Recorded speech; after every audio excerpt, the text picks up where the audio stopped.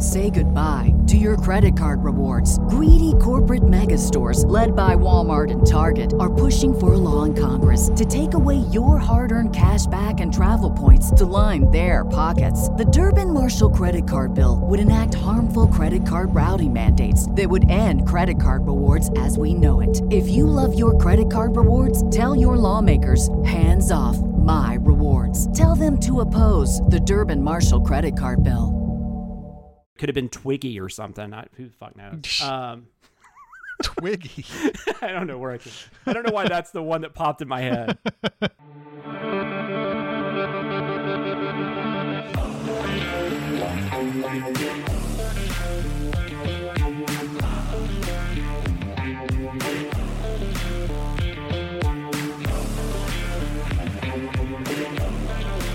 Welcome to Gold, Diamonds, and Death, a James Bond podcast. I am your 00 host, Jonathan Watkins. I am a writer for all things under the CinemaSins brand name and a co-host of the Behind the Sins podcast.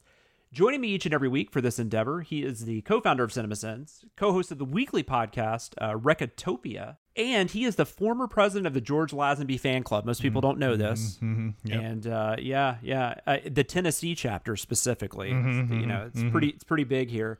And one of my good friends, Mr. Chris Atkinson. How are you doing? Hello. And as all fans know, his name is pronounced Lazenby and not Lazenby. So I even have that in my notes, and I still said it wrong. Although it could be one of those things where it's like, oh, you're so very British, aren't you? You have to make the long A in a something that looks like a short A when you look at it. But anyway, yeah, it's George Lazenby. He's from Australia. Yeah, and I guess that does make sense because Laze, lays, is a word. Yeah, so that does actually make sense. That's why I wrote it down, but I had it in my other notes, not in my outline for the podcast. So I screwed it up. We're already off to a great start. Yeah, absolutely.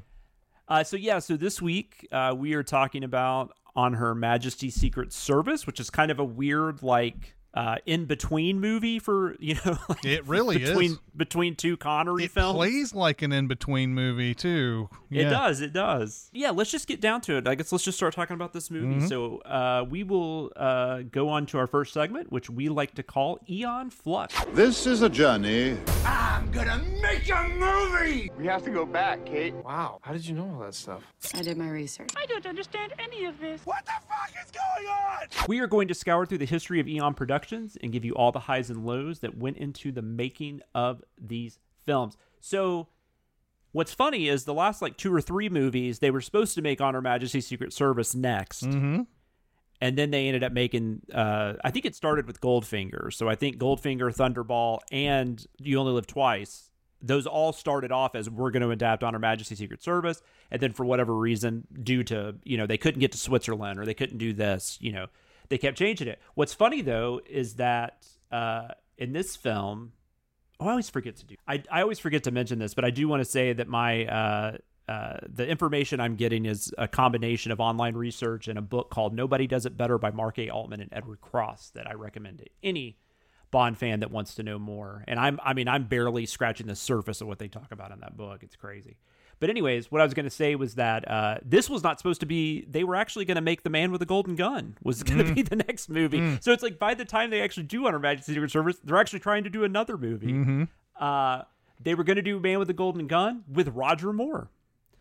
He was going to be, because Connery did retire. I think we talked about this a little bit last week, but Connery did announce while they were filming You Only Live Twice, I'm done. As anybody probably knows, he's not done. But going into this, they thought he was.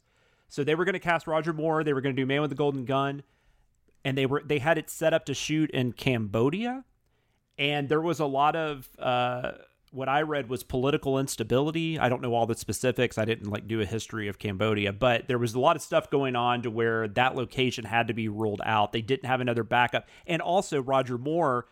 Because this took so long, Roger Moore actually signed on to another series, as they call them in England. I guess that would be a season here. Of The Saint, which was a TV show. I don't know if that's what got him in the spotlight. I don't know a lot about Roger Moore's or pre-Bond. I've never watched. Not sure. Saint. I think The Saint is his biggest thing at that. Yeah, I think so. Point. Before Bond. Yeah, I believe that's kind of what he was known for. He did have 16 episodes of Maverick under his belt. Well, there you at go. this point. So people probably did know him from Maverick at this point, the James Garner series. Yeah.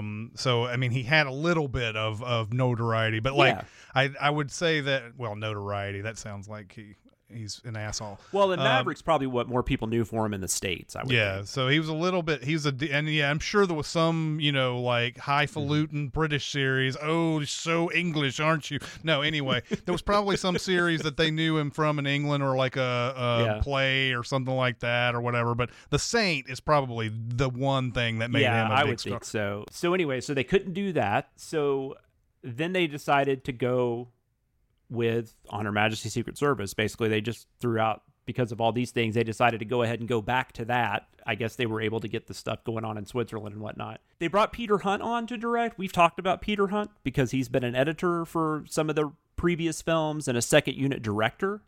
This was kind of a deal they made with him eventually, that like he would get a chance to direct a Bond film. This is the only Bond film he does. And he never actually works on a Bond film after this, even as an editor or anything. But he also he did have a bit of a directing career. It's not major, and there's not a ton of huge movies that a lot of people know. But I will mention there's a couple of movies I really enjoy. There's 1976's Shout at the Devil, which is a war film with Lee Marvin and Roger Moore. He did eventually get to work with Roger Moore.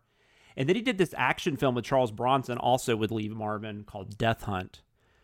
So if anyone's curious to check out some more Peter Hunt films, but he only did like 7 or 8, I think, is what I read. But those were the only 2 that I had seen, other than On Her Majesty's Secret Service. They did as they had been wanting to this whole time. They did shoot this on location. They were in Switzerland. They also shot some in England and some in Portugal. But I can't tell you how. I don't mean to be like I'm get off my lawn, but just seeing a movie shot on film at an actual location is just so refreshing. It really is. It really is. It gives like something we totally took for granted 20 years ago. And now we're like, now that Disney's invented these cameras and stuff where they never have to go anywhere, and you can tell they're not going anywhere. Yeah. There obviously are still movies shot on location, especially now that we're getting, the COVID restrictions are a little less and whatnot. But so you do get more shot on location now than you were for the last few years, but still, whenever they can, they obviously, they don't do it. And I get it, because if you've got all this technology, why spend the money to send a bunch of people to Switzerland? It doesn't make a lot of sense. So I totally get it. I don't have a problem with it. There's still great looking movies made.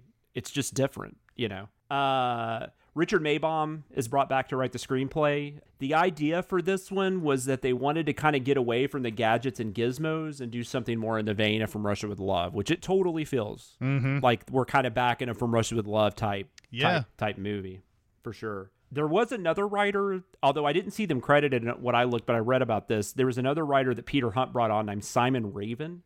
And that was just specifically to write some of the dialogue between Diana Rigg's character Tracy and Telly Savalas's Blofeld. But everything else, from what I could tell, was the return of Richard Maybaum. So everybody would know that it was definitely supposed to be in the same continuity as the Connery films. You will notice there's a lot of references to the other films. There's this really weird fourth wall break at the end of the pre-credit sequence where he says, what is it? This never happens to the other guy. Yeah, this never happened to the other guy, which is apparently something that he was saying on set during filming of the movie. I didn't read that. That's funny. Yeah, in the behind the scenes on this, Peter Hunt said something like, "Why don't you just say that line you've been saying the whole movie?" Or where, because they shot that last, I think, one of the last things.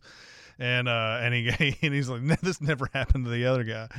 So that's awesome.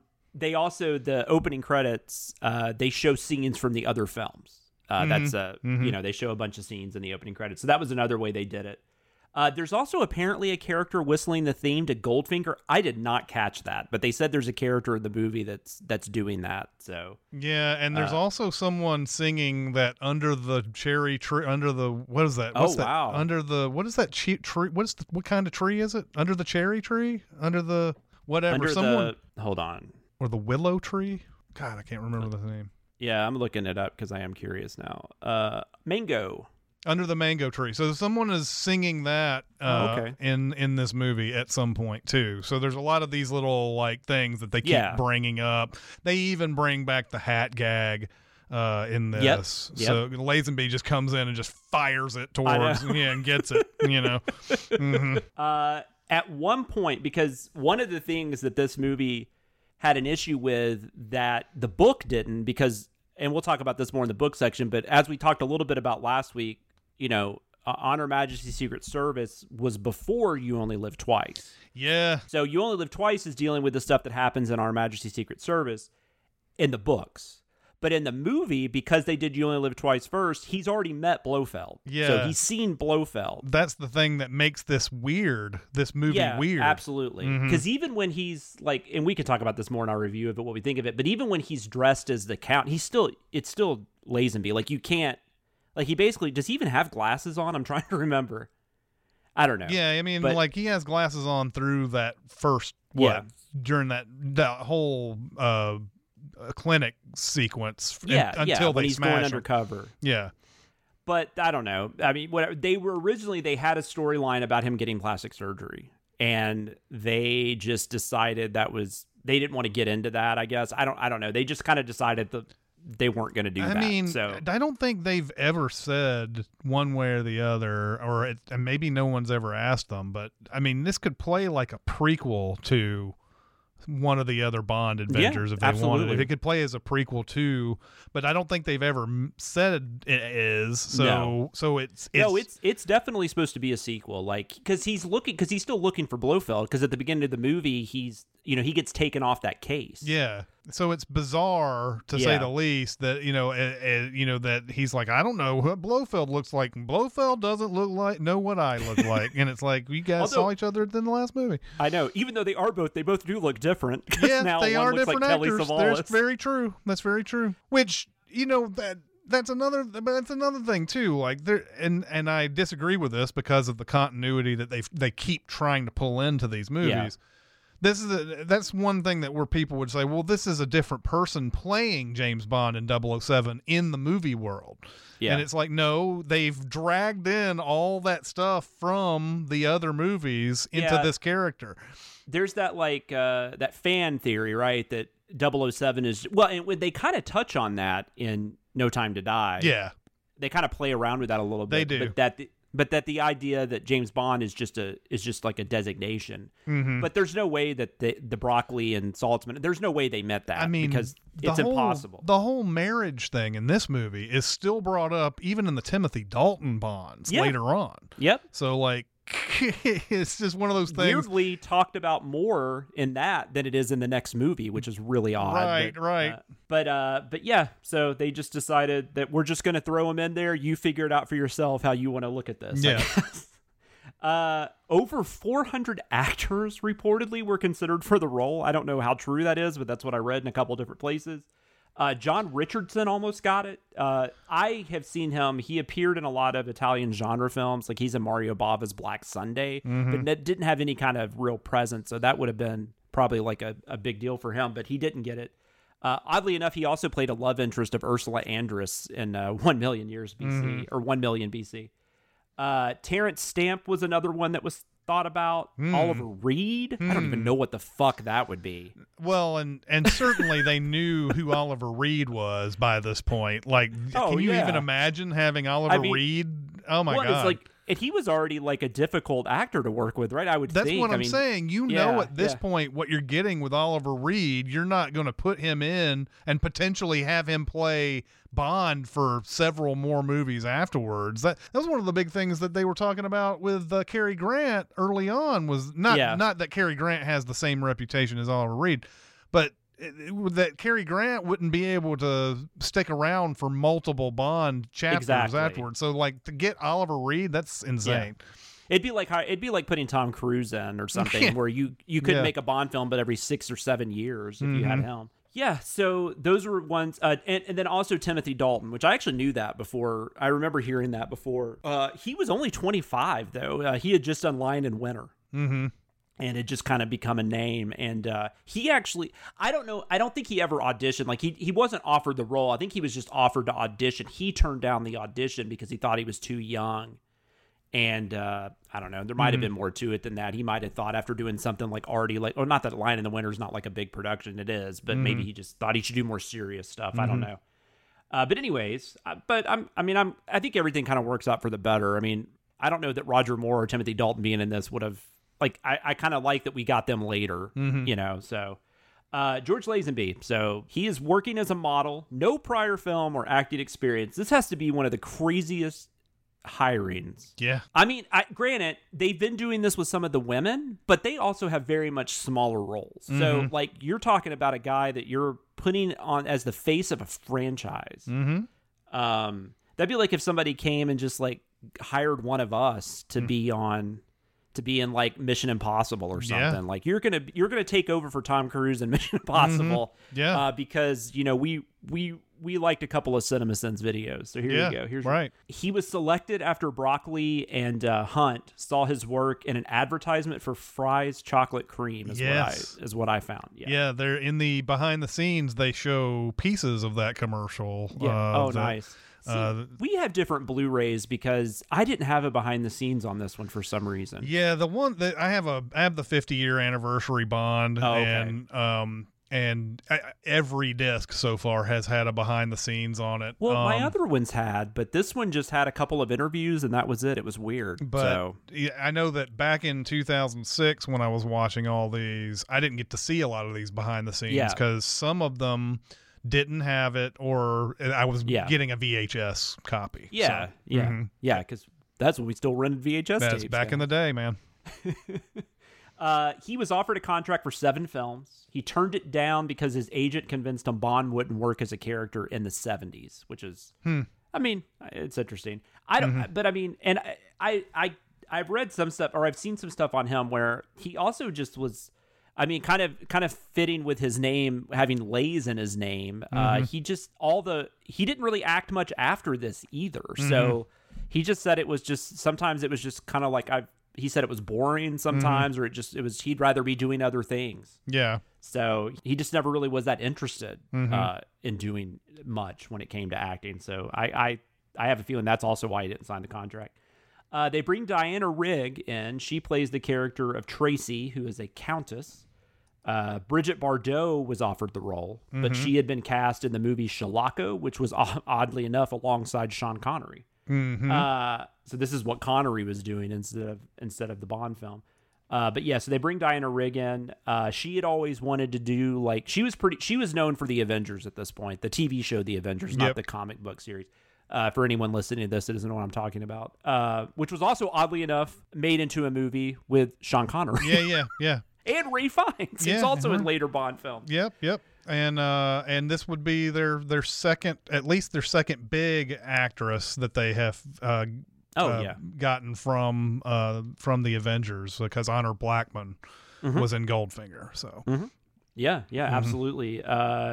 Diana Rigg, Diana Rigg is fantastic in this movie, by the way. Yeah, she's one of the best actors that you have in this series for sure. I mean, I almost feel comfortable saying there's not going to be a better female performance in this series. I don't know. There's a few that will come close, but Eva Green, at least not till Eva Green. Yeah, probably. At least till we get to that point. Probably so. Yeah, but she's in that conversation for sure.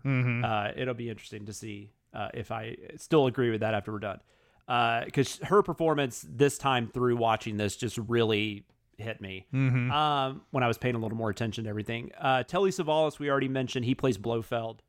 I couldn't find a reason they wanted to recast Pleasance. Did they talk about that at all? Not at all. All I saw is just Peter Hunt didn't want him, and I don't know what it was, but he just didn't want him for some reason. It wasn't like Pleasance wouldn't do it. He just wasn't offered to come back. No idea. That was not that was actually not discussed, unless I completely missed on it in the behind the scenes. I doubt it was, because like I said, I couldn't find anything other than they just didn't offer him the role. They just decided to go with Telly Savalas. Yeah, and because they had, I mean, the whole Blofeld thing to this point if you think about it.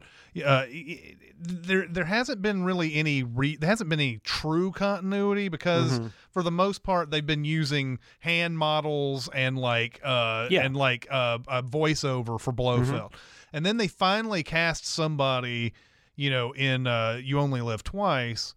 That guy didn't pan out, and then at the last minute they're like, let's put Donald Pleasance in there. So I don't feel like they were wedded to Donald Pleasance at this point. No, I don't think so either. And they're obviously not wedded to unless I find out something different. Savalas doesn't play him in Diamonds Are Forever. It's somebody else. And but they do the plastic surgery thing in Diamonds Are Forever, at least with Blofeld, which is interesting. They kind of go back to that. And then, so the only other thing I read about as far as casting Blofeld was that Maybaum says he was picturing Max von Sydow playing him, but I don't think they ever offered him Max von Sydow. Yeah, sorry. I don't think they ever offered him the role. I couldn't find anything where they did, but that's just who Maybaum had in his head, which is funny because Max von Sydow plays Blofeld in Never Say Never Again. In 1983. And then the only other characters, actually not a ton of characters in this one. It's a little small. I mean, as epic as it is with the locations and stuff, it's kind of smaller as far as the characters. Gabrielle Ferzetti, I'm going to go with, plays Draco, which I love that name. Yeah. This was interesting too, because there was a lot more, they're still dubbing people. Ferzetti was dubbed. And then Lazenby was dubbed when he was imitating. Oh, when he was imitating that guy, yeah. Yeah, which I thought was interesting. I didn't know that. And I'm sitting there thinking, as much as people get on to Lazenby, he's got a pretty good accent. But then I found out that wasn't him. And he didn't even know that was going to happen either until he saw the movie. He was using his accent. This is once again, we're talking about this, the dubbing. They needed Japanese actresses in You Only Live Twice to speak English. They needed them to speak English and didn't ever think about dubbing in that instance. But in every other instance of somebody needing assistance with that, they've had to dub over. Crazy. Come on, man. There's something weird going on there. I will mention, as far as the cast, there is she doesn't have a huge role in it, but there is a character, Irma Blunt. She is played by, I'm going to screw this up, Ilse Stepat. Yeah, I'm not even sure I heard I think the name was said, and that's probably pretty close, but it's probably something like Ilse Stepat or something like that. So yeah, she's kind of like this movie's Rosa Klebb, which is interesting because that one is, From Russia with Love is kind of what they're trying to ape here. Although she is in the book. I mean, it's not like they just made that character up. But I still thought that was kind of interesting. Yeah. And then also I would want to mention, because we haven't seen them that much in the last couple of movies, Lois Maxwell and Bernard Lee get a little more to do in this one, especially Lee. But Maxwell's in quite a few scenes too, because I think they're both at the wedding even, right? They are. And oddly enough, Desmond Llewellyn, this is probably the most, he's been on screen. But there's no gadgets or anything in this movie. I don't even think we can rate gadgets because there's really nothing. Do you think he's? I feel like he's only got one token. He's at the wedding, right? It's at the wedding, but is he anywhere else? Yeah, I honestly don't even remember what they're talking about. But he does meet up with Bond earlier in the film, and they just have a conversation. But he doesn't actually give him anything. There's no gadgets or anything. He's just in the office. Okay. But yeah, that's it. I mean, I'm not saying he's in it a ton. I'm just saying I felt like he was in it more. The fact that he's in maybe 2 scenes, that felt like more. I watched this, and when I saw him at the wedding, I was like, oh, there he is. I didn't even remember the other part. Maybe I'm remembering that wrong, but I'm almost positive he was towards the beginning. Either way, there's no gadgets or anything, so I don't even think we'll be ranking that one today because there's really no point. John Glenn was the second unit director and editor on this film. Yep. He's responsible for the majority of the skiing and bobsled scenes. Yep. He'll come back. He comes back as an editor on Spy Who Loved Me and Moonraker, and he also directs 3 of the other Roger Moore films. When they were doing the avalanche scene, this was just kind of trivia. I thought this was interesting. The Swiss Army would use explosions in the mountains on a regular basis to prevent snow buildup in Switzerland. And so they were going to shoot that. They were going to, go with them and then shoot that and use that footage. But somehow they missed that month's explosion or whatever. So they had to do a combination of man-made avalanche and some stock footage, but it looked good for the most part. And harrowing too. I don't think they're saying much. They don't say much about like how much danger they felt shooting that. And then again, we're talking about a real avalanche here. Glenn and everybody is shooting this, and and as it's coming down towards them. I mean, it's like actually coming down towards them, and apparently the snow goes over them, and it doesn't actually hit them. So I guess they're in a place where they expect the snow to go over them, but I don't know how you just stand there. It's crazy, like how and these are like major studio productions, like that have like insurance. Yeah. And, I don't even know how they got insurance to, doing crap like this. And speaking of, that's George Lazenby couldn't, what is it? He couldn't do something in this movie because of insurance. Like he couldn't ski. Or he couldn't get on the skis or something. Something like that. Yeah, because of the insurance thing. So, well, and they even talked about, I didn't write this down, but I remember too, I read that John Glenn, the way they were shot the ski scenes, like he was like at one point, like I think he's like hanging off of helicopters. I mean, it's something crazy. Like sounded that'd probably be Johnny Jordan again. That's who it was. Who's doing that. And he's, we talked about this in the last one. I can't remember which movie it is. He's actually going to die soon because of this type of stuff that he's doing. But it's not this. It's not any Bond movie that it happens on. It's some other movie after this. Yeah, he was nuts. But and everybody they talk. I mean, can you imagine working with a guy like that who's just constantly doing stuff like that? I don't know why I just thought about this, but it's like the Brian Brown character in Along Came Polly that Ben Stiller is trying to figure out if he can insure him or not, because he just goes and jumps off buildings and shit just for the hell of it. You know? That's who. I wonder if he was like written after that guy. I don't know. Yeah. But the shots are amazing. Like, I mean, it's like, I don't want the guy to die at all, but I'm just saying, like, I mean, he went for it, and when he was able to do it, it was. I mean, that's if there's anything you take out of this particular movie, and like and some of these other ones, obviously, but you take out of this movie is like they really. That when they shoot the action, they shoot some serious action. Yeah, especially in this one. And Michael Reed is a cinematographer, and I would argue that he's also one of the main reasons that this movie works as well as it does. Not to give too much away about my actual opinion. I would say him and Diana Rigg have a lot to do with it, though. Yeah. Reportedly, they were going to have Bond and Tracy drive off into the sunset, and then her death was actually going to come in the pre-credit sequence of Diamonds Are Forever. Yep. But then when Lazenby decided not to do it, and I read one part, it sounded like Hunt decided not to direct Diamonds Are Forever because Lazenby left. I don't know if he had an issue with Connery or he just decided he wanted to do something else. I don't really know. Or maybe he wasn't really offered Diamonds Are Forever after Lazenby left. Maybe they took care of that. Maybe that took care of it. But regardless, they decided to go ahead and do it in this movie since Lazenby wasn't going to come back. Yeah.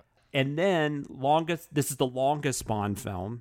Yeah. Until Casino Royale in 2006. I think No Time to Die has to be the longest. No Time to Die is nearly 3 hours.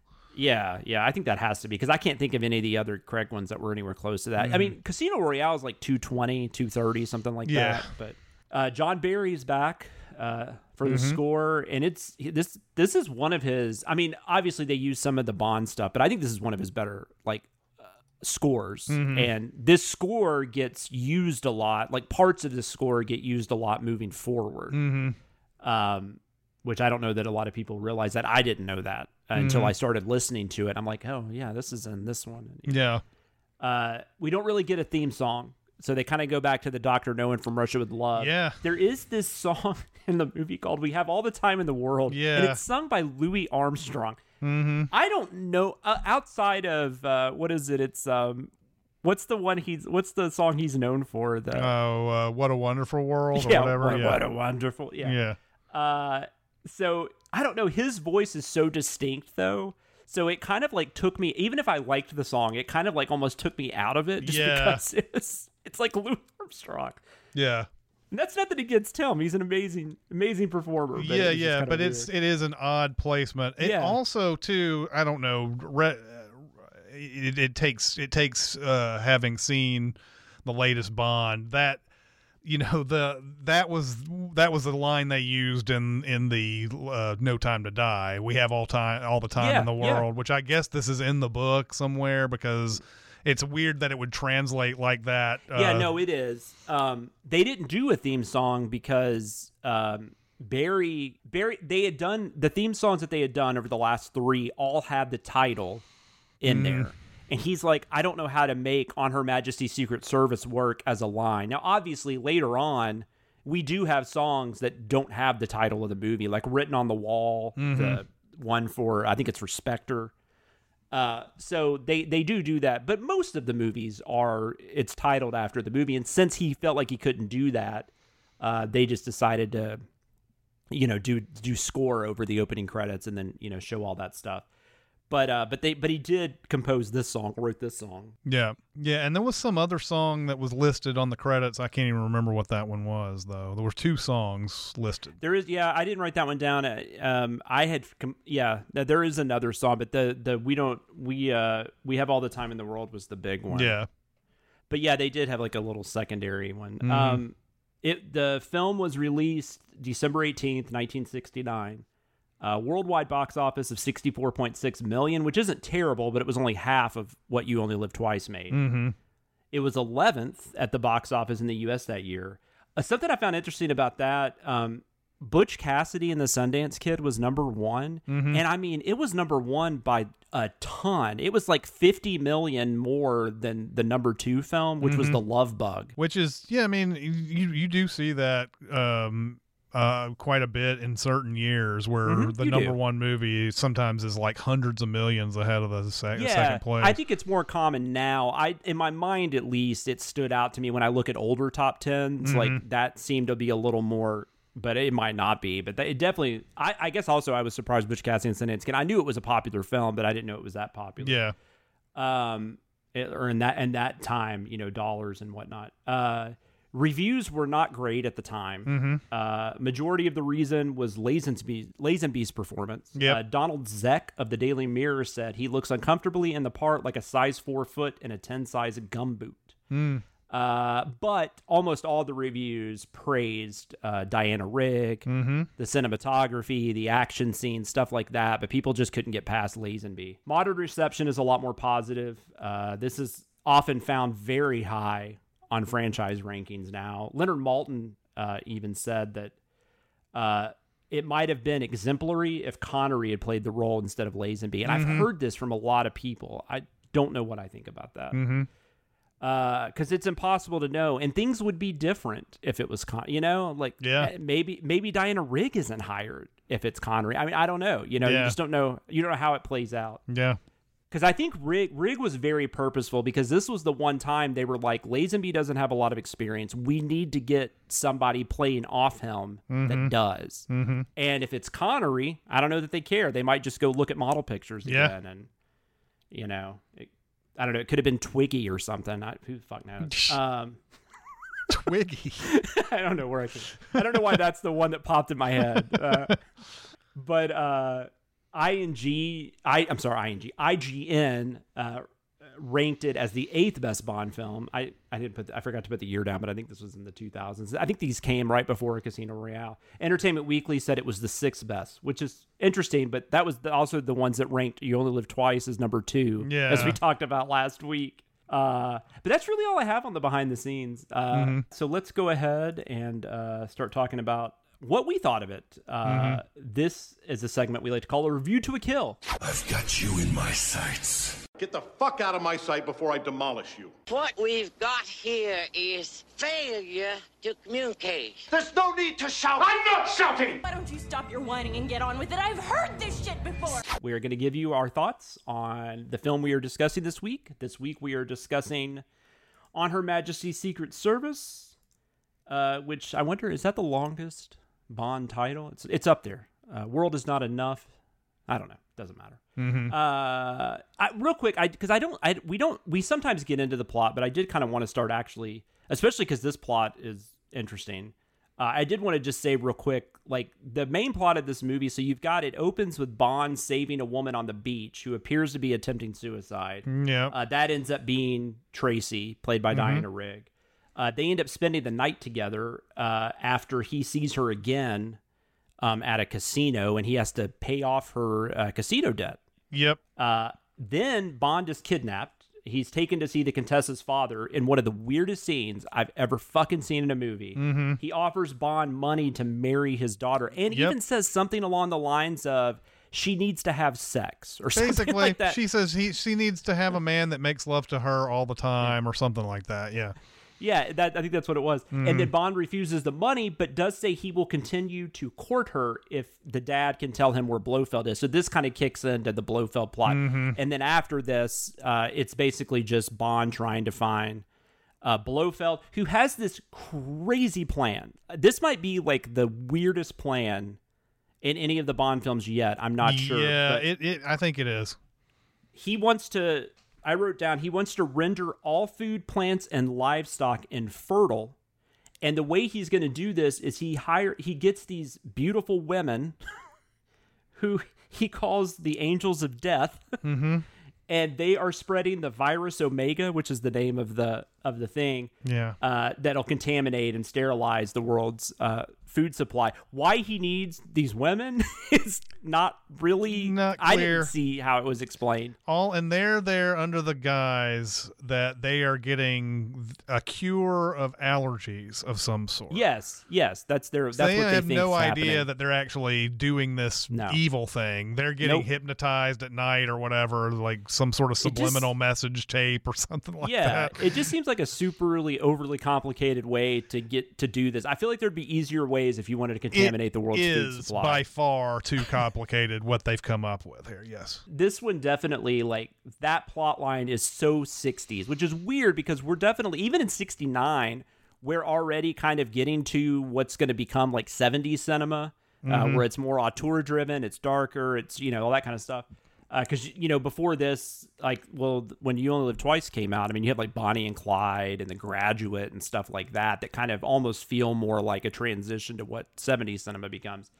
So this movie is kind of odd where it comes out because I wonder if at the time this movie almost started to feel a little dated. And I can see the concern of what are we going to do with Bond in the 70s. Yeah. Although they figure it out. But I don't. So really though, like, what is your? Was this just like the second time you had watched this? Have you seen this one a few times? Yeah, this is the second time, and the first time I watched it back in 2006. I don't know if it was just the shock of seeing a new Bond and a new adventure or whatever, but I had this. I haven't gone back to rank all of these Bonds in a long time, but I remember at the end of this run back in 2006 when I saw everything.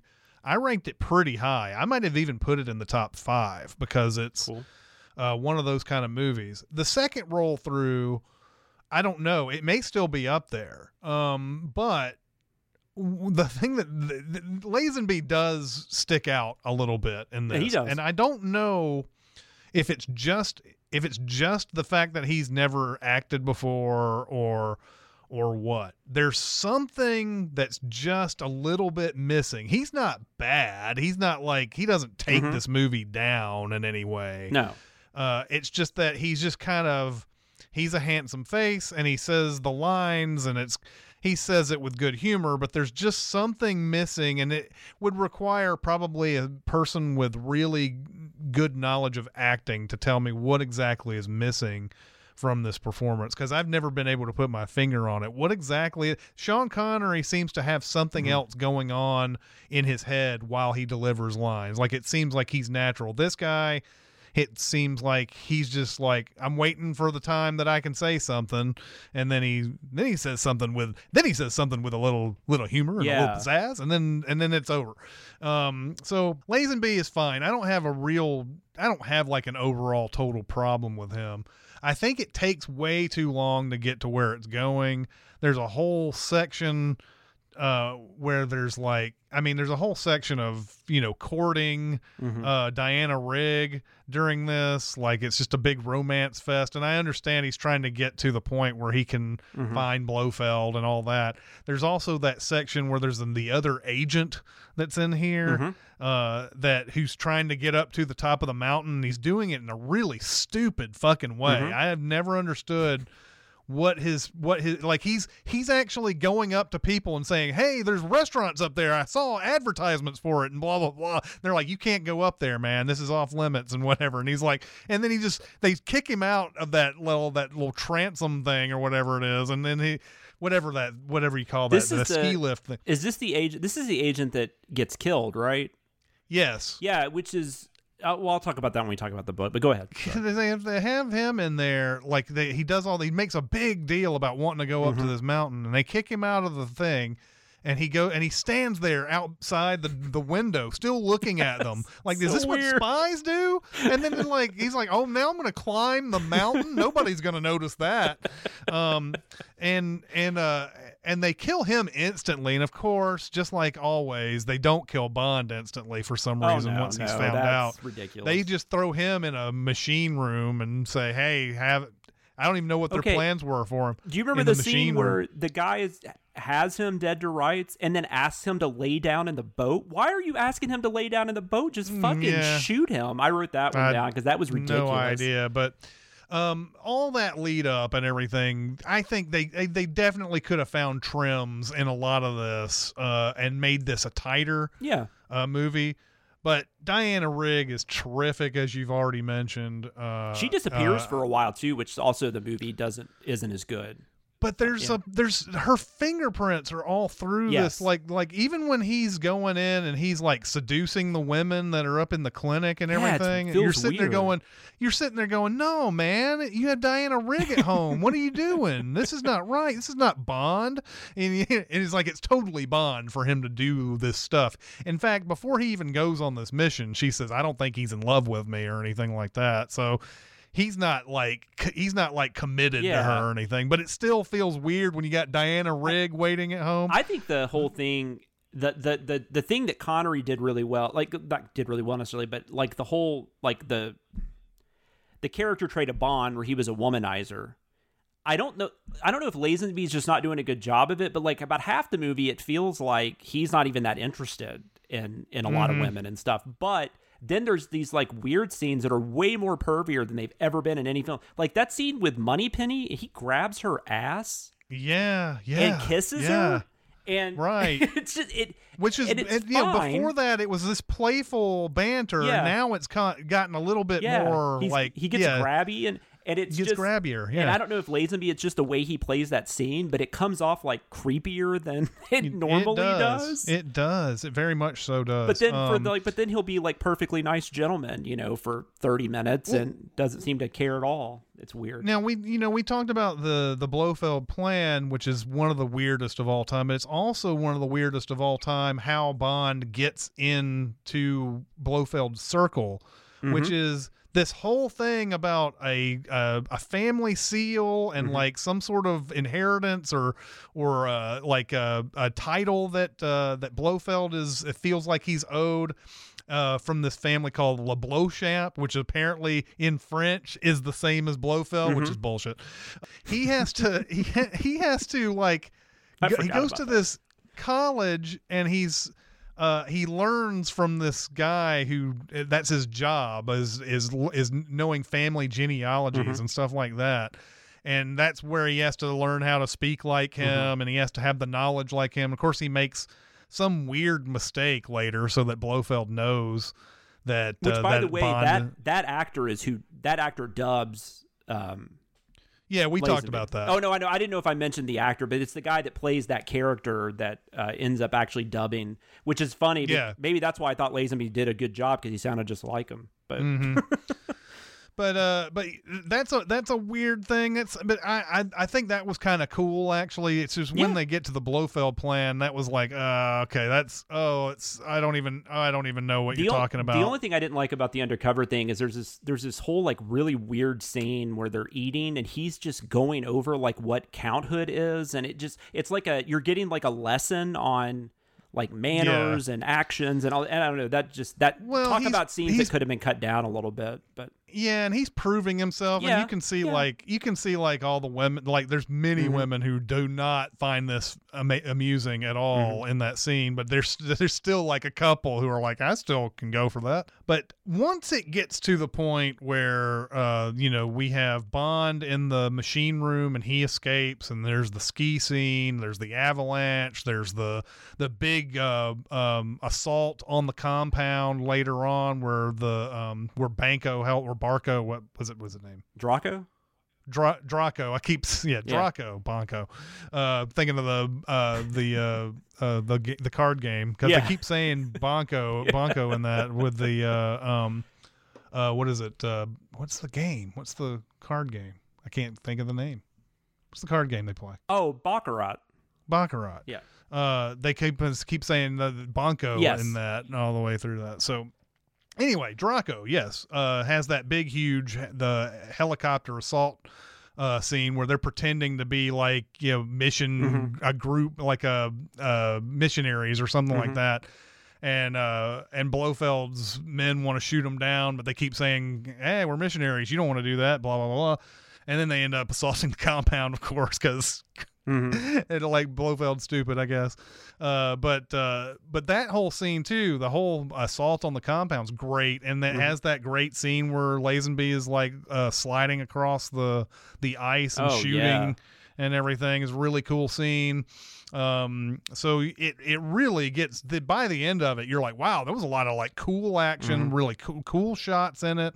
Really enjoyed it. I just wish they could have chopped about 30 minutes. Yeah, that would have been fine. I came to this movie a little later in life. I watched it probably like in my 20s or something for the first time. I think this was only the third time I'd seen it because I watched it again about maybe even this year. It might have been earlier this year, but it's been in the last year.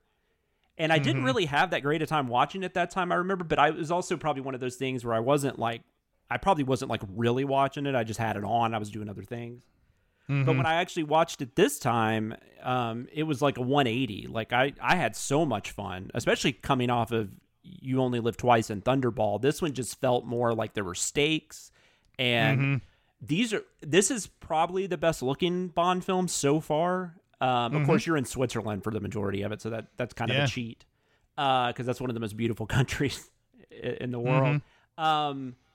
I think this is like, it's not even, I think the action scenes especially, well, this is interesting. The first action scene where he's fighting in the pre-credit sequence is not great. And I remember thinking like, oh, that's terrible. But then, man, all the other action scenes in the rest of the movie are fantastic for the most part. I mean, there's moments that could probably be, there's going to be where you can tell I don't know if it's green screen, whatever they do at that time, but matte paintings or whatever. But for the most part, like it looks awesome, especially the skiing, which made me think because we send A View to a Kill right before No Time to Die came out, and there's ski scenes in that, and they're so bad. By the way, this is not the first ski. There's like several ski scenes coming up in Bond movies. Oh yeah, this. absolutely. But View to a Kill is the one that always stands in my mind because they're playing California Girls and all that bullshit. And I believe The Spy Who Loved Me has got a big ski scene in it. Yeah, so and it's probably not a bad one either. It's been a minute since I've watched that one, but no, it does. But I really like the way they filmed the action on the slopes. And there's one scene where he's skiing. There's one scene where they're doing bobsleds, and it's just, I don't know. It's they're really exciting scenes. Like they're really fun to watch. And talk about that's something that was harrowing apparently, shooting that bobsled thing, because they have somebody, they have a Telly Savalas body double in the bobsled thing or whatever, and he's supposed to like he's supposed to hit his head on this tree or whatever. Apparently, when they shot it, the guy I don't know, he either ran into the tree and it just kind of it didn't do the wedge thing that they wanted to do or whatever.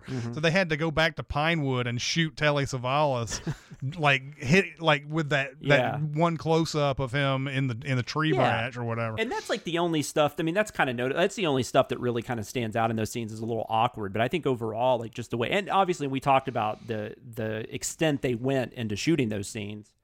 I don't know how there's ever a safe way to shoot something like that though. I don't know, that's got to be difficult shooting skiing and action scenes while people are skiing. But I love if you can do a good action scene on the slopes, I love it. That automatically gets me in. That's probably why I like Cliffhanger more than I should, because yeah. But yeah, and then I love Diana Rigg, like we've already said. She's awesome. I think Telly Savalas is good. I mean, I love Donald Pleasance, but that didn't bother me because I think Telly Savalas is perfectly going fine. From Pleasance to Telly Savalas is perfectly fine. Yeah. And then we haven't even gotten to the ending, but I love the arc that this movie takes, where you've got the whole thing with him and Diana Rigg is, they meet and he helps her out a couple of times and they end up forming a bit of a relationship. And then he gets, bought in by the dad because the dad can get Blofeld to him. And then so you deal a lot with, Diana Rigg trying to figure out if she can trust him or not. Because there's some really good stuff between her and her dad too, where, she's like, if you don't give Bond the information that he wants now, I will never see you again. There's these really fun, not fun, but these really interesting scenes with them. It's just stuff that they would never do in the previous films. But they add so much character to the story and they grow the character so well. And then all that leads up to them getting married. And then, of course, the tragic ending. And I mean, it's fucking bleak. I didn't remember that. But the way they do that ending, and I read, spoiler, obviously we're doing spoilers anyways, but, Diana Rigg's character gets killed while they're driving away from their wedding. I can't remember if Blofeld kills her or if it's the woman. It is the woman, because Blofeld's just kind of in the car. He's in the car too, and, this thing up there. But I heard the way, because Lazenby does this thing afterwards where he's talking to the cop that shows up and saying she's just sleeping. She'll be up in a second. What I saw about that or read about that, maybe this was in the behind the scenes, was that Hunt had Lazenby there all day rehearsing that scene to the point, because he knew if he did that, by the time it got to be 4 or 5 o'clock when they actually shot it, he would just be so out of it and just worn out. And that worked, because that's probably the best acting he does in the entire film is that scene. And in the behind the scenes, Lazenby many years later obviously is in an interview saying that he had read the book, so he had he knew that this was a big scene and that he really wanted to do well in this scene. And yes, he does, because he's totally in shock when because he says something, just completely sort of I can't even remember what his lines are in there, but he's not saying anything that's coherent, really. No, he's just basically saying she'll wake up soon and then we'll get going. I mean, that's not specific, but it's stuff like that. And he's holding her and he's petting her and he kisses her or kisses her hand. Yeah. It's a very, very exciting. I mean, that's definitely going up to which obviously No Time to Die also has kind of a crazy ending, but the No Time to Die one is a lot more epic, whereas this is super just it's smaller, I guess, in comparison. It's just this really simple thing that happens. It's not this big epic the island's about to explode and all that stuff, right. So to me, this is a little more interesting even than that. Although that's a great ending, and that's one of the reasons I would somewhat recommend No Time to Die. From what I remember, and it just straight up ends right after that. It doesn't have any I love that. coda or anything. It just goes straight to the credits. And that's a thing that a lot of films did back in the day, and I really miss, even up to the 80s. There's a lot of 80s films that do that too. They just end. God, I'm American Werewolf in London is one that always sticks in my head. And I love that. I wish more movies would do that. We don't have to have these shawarma scenes and stuff. Yeah. Just end the movie. We're good. Right. Yeah. So I really, really enjoyed it. I don't think I could say it's better. I think I'm still probably, I don't know if it's better than From Russia with Love and Goldfinger, but it's definitely in that conversation for me. But there is, Lazenby's not great. I think it's gotten to the point now where I hear so much negative about him, it doesn't bother me as much anymore, because I'm like, he's not that bad, you know? But I don't know that he's very good. And I don't know that he really, I mean, although you're saying he did want that scene to go well, but I mean, I get the impression he wasn't a huge fan of acting once he did it. So maybe that's something he's dealing with too. He knew, I mean, in that interview that they keep going to pieces of, he says, I wasn't ready to play somebody like that back then. So you can tell. Yeah. Now there is, they don't do a lot. There's not a lot. It's weird because this movie definitely does kind of take things more seriously, but then you have weird stuff that also kind of takes me out of the movie. Like the fourth wall breaks weird. There's that, he has that one liner where the guy gets killed in the, by the way, that scene was wild. I'd forgotten about that, where the guy goes like in the snowblower or whatever that is. Or man, it's so violent. Oh my God. And especially because everything, I guess because there's snow and everything, so when all that comes out and it's just red, you know, it's crazy. And you can even see like pieces of like clothing and stuff going through there. But then Lazenby says he had a lot of guts. Yeah. And it's both, it's kind of funny, but it's also just kind of like, wait, what? That's not what this movie is. Oh my God. I also wonder if that was an inspiration at all for Fargo, that scene in Fargo. It probably wasn't. It may have been. I don't know. But that's immediately what I thought of. But yeah, no, I just think, I agree with you. I think this is probably a little too long. There's definitely like 20, 25 minutes of this you could cut and we wouldn't mess it, but it's really good. Like, and it's definitely one I wish was talked about more. Like we talked about last week, how You Only Live Twice doesn't seem to be talked about. And I kind of get why, because it's just kind of forgettable. But this has a lot going for it. I think Lazenby does hold it back, though. I think that's probably why it doesn't get. I mean, I do hear people say Lazenby is their favorite Bond, which I don't get, but you know. But for the most part, it's people don't talk about him fondly. But as you're saying, if it's Connery in this, they may not have Diana Rigg. I don't know. A lot of different things may not happen in this movie. If it's Roger Moore, you know, because Roger Moore just he's very good as Bond, but it's just a different style, and I don't know that it fits. And although Spy Who Loved Me and For Your Eyes Only definitely get into some, it gets a little darker, but still, Roger Moore is just, I don't know. When I think of Roger Moore, I just think of like karate chops to the neck. And, he's a little more whimsical, I guess, in the role. A little more perverted maybe at times. So I don't know that he plays this well. Timothy Dalton, I think, is too young. I think he was right not to mess with it, but I don't know. I mean, it has Lazenby in it. There's nothing we can do about it. But you do wonder if Connery is in this, is this easily the best Bond film? You know, that is... if all the same elements occur, if everything Connery else is the here, same, and it's just Connery delivering the lines, you know. Yeah, I think probably so. I think so too, maybe. And you know, but yeah, no, I really enjoyed my time with this, I don't know what I was doing the last time I watched it to where I didn't enjoy it as much as I did, but this time just taking the time to sit there, not being distracted. I just had a really good time with it. I think Blofeld's plan is silly. That takes a little bit away from it, but that's also kind of fun in a weird way. And it kind of gives a little levity maybe that the movie needs, because at the end, like I said, it gets so bleak at the end. And also, I don't know if Diamonds Are Forever kind of messes this movie up, because they just kind of, from what I remember, it's almost just like a one-off line. They definitely don't deal with this in any interesting way, shape, or form. But they do say it's happened, but they just don't really deal with it. It's just kind of like, I don't remember what he says. I feel like there's just like a off the cuff remark or something, and that's like, he's fine. But so there is definitely there's a few things here that keep it from being like, 5 stars, but it's definitely an easy 4-star for me, that kind of thing. So did you have anything else to?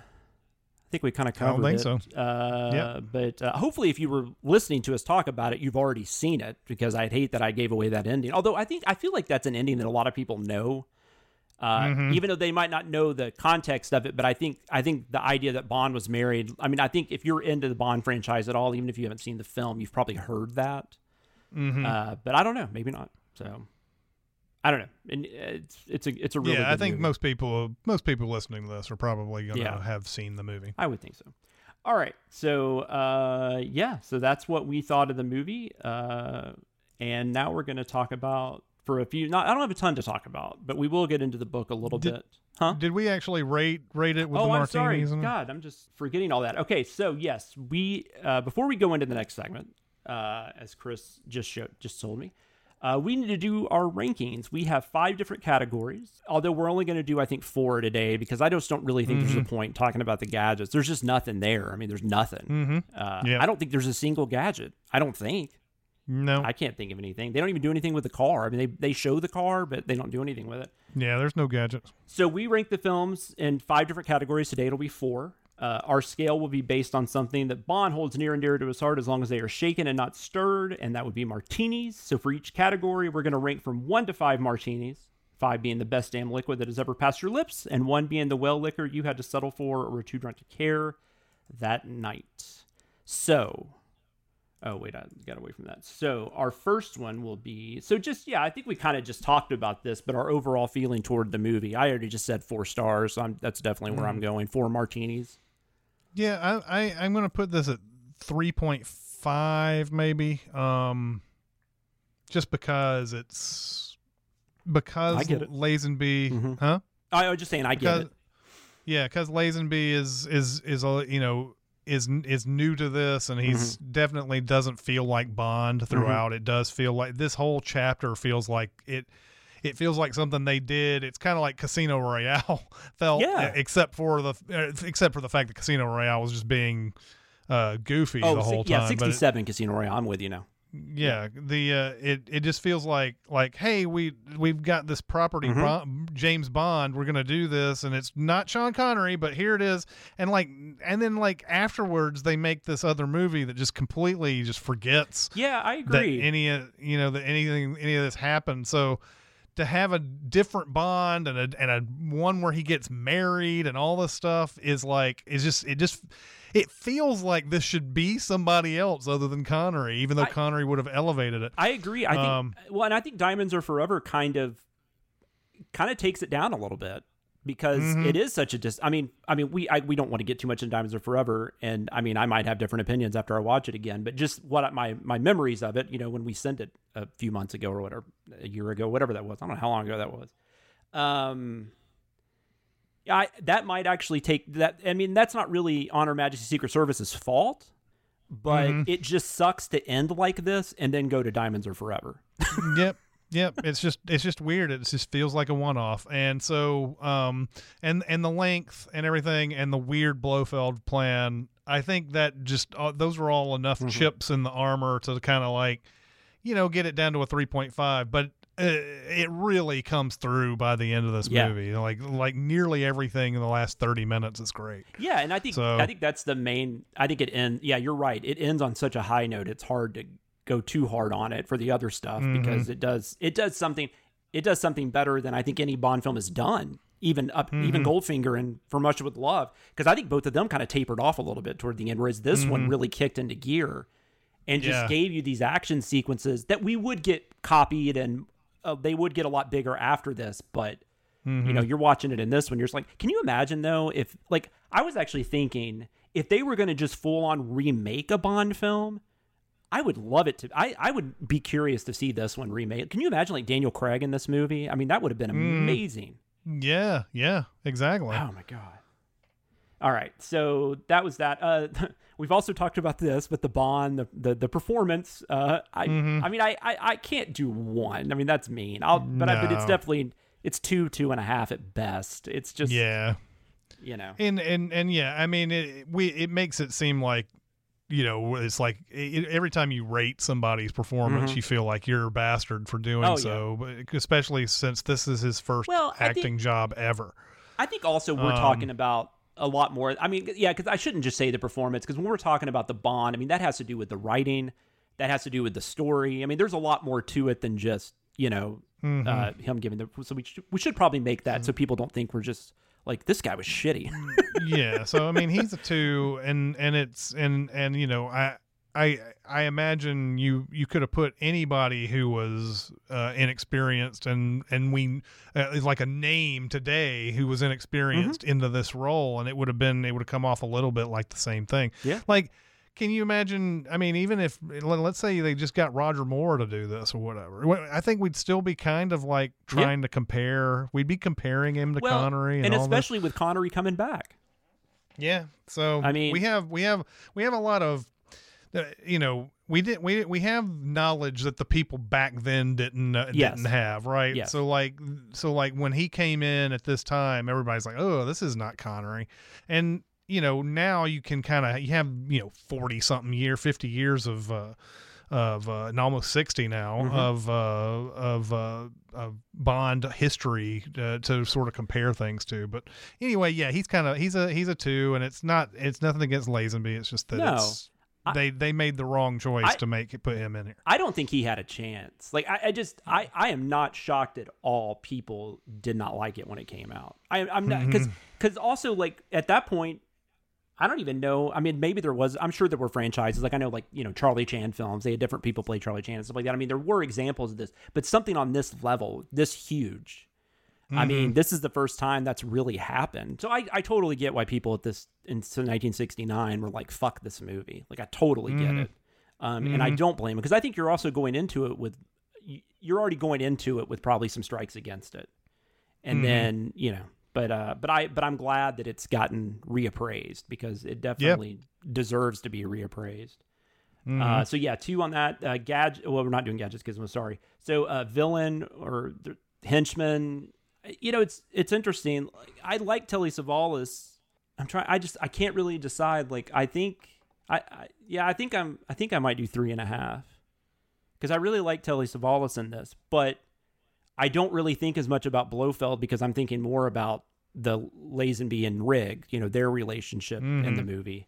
That's what stands out to me. But and the Irma Bunt character is a fun villain. I mean, it's something they've kind of done before, and but they cut a scene with her, so she would have had a little more to do. But they cut like an action scene that she was involved in too. So this movie would have been longer, but she would have had more to do. The villain plan and all the different things, I'm not going to remember too much about this villain, unfortunately, even though Telly Savalas is playing it. So I'd probably give this a 3. Just because it's going to be one of those things, like, we get 10 more Bonds in, I'm going to be like, what was that weird thing that they did in Honor Majesty's Secret Service with the virus or whatever, was that, I can't remember who was that. Was that Telly Savalas? Yeah. I mean, it's going to be like that, I think, after 10 more of these. And they were like the Austin Power fembots were responsible or whatever. Yeah, exactly. So we're not doing gadgets, but we are, I guess, the Bond song, we usually rank that. I mean, I guess we can. I mean, they like I will say, maybe with the Bond song, maybe we should talk about the score, because, like, if you were just going to do the score on this one, I would do like 4 at least. If not 5. But the one song, or the couple of songs we get, specifically the one that Louis Armstrong sings, it's nothing against Louis Armstrong, but that's just such a weird, like, it's composed oddly. It doesn't fit him at all. It doesn't fit this movie, and it doesn't fit the movie. No, there's like nothing about that. So I mean, I'll give it a 2, but I mean, the lyrics, I suppose, because that's what they say at the end, and of course that's what we hear in No Time to Die at the end too, where they're when they're driving to wherever they're driving, and we have all the time in the world and all that. But it doesn't. The song, the way it sounds, and all of that doesn't fit the movie at all. I agree. Yeah. All right, so that's it for that. So now we're going to talk about the book. For just a minute. I don't have a ton on it, like I said. This is a pretty faithful adaptation. But I did also talk about last week. I'll be able to talk a little bit, because I didn't want to spoil on Her Majesty's Secret Service last week if people were watching the movies weekly with us. So I didn't talk as much about the ending of, on Her Majesty's Secret Service, and what in You Only Live Twice is coming off of On Her Majesty's Secret Service. I got to say that a different way. But anyways, let's get into this. This is a segment we like to call The Spy Who Reads Me. Reading is one of my very favorite things to do. Whoa! No, I'm not reading that crap. Summarize it in one word. Now you want to talk about reading? Let's talk about reading. How can you read this? There's no pictures. Cinema Sins might have taught you that the book doesn't matter, but for this segment, we're willing to concede it at least kind of does. Going to give you the nitty-gritty on what is similar to what you saw on the screen, what is different, and there will be plenty of what the hell was Ian Fleming smoking when he wrote this, although not as much as I thought there would be in the long run. So this is the 10th novel in the series. It is considered the middle chapter in a series of books that are dealing with Bond's war with Blofeld. So this comes right in the middle. This ends with her dying, and then You Only Live Twice is Bond wanting to get revenge on Blofeld. And it's also deals a lot with just, You Only Live Twice deals a lot with him kind of just dealing with the fact that he actually decided to get married, which is that's a huge thing that Bond would get married. And then once he does, she gets killed like almost immediately after they get married. So that's kind of what You Only Live Twice deals with. So the main difference in this book, and going back to Honor Majesty's Secret Service, I think the main difference in the book versus the film is just where it's set in the continuity. So we've already mentioned you have the issue with the fact that Blofeld should already know who he is based on the way they did the movies. Yep. And they don't, and that's another thing, which I didn't even talk about that when we were talking about the movie itself. They don't do a very good job with that. But nope. At the same time, whatever. I mean, it's fine. It doesn't really take it down that much, but it is one of those things that just, we would definitely send that if we ever send this movie. I mean, there's no way we wouldn't, because that's weird.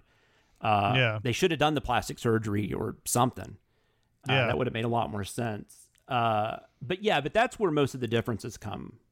It's just based on the fact that You Only Live Twice follows this in the novels, whereas in the movies it's reversed. So Bond, we already mentioned him meeting that. So in the movie, let's go to the movie first. In the movie, which we didn't talk about this, but he actually tries to resign from MI6, and then Ilm and Moneypenny, I guess, pull this trick where they give him 2 weeks leave instead, so he can still go and do what he's going to do. Because I'm assuming Ilm knows what he's going to do in those 2 weeks. But in the book, Bond has actually he's gotten tired of looking for Blofeld. He's just kind of bored with the whole case. And so he starts to think that maybe he's tired of his job. And so that's why he initially resigns. That's something I actually think is handled better in the movie than it is in the book. The suicide attempt that Tracy has in the movie, it comes at the beginning, and then the casino scene is after it. In the book, that's reversed.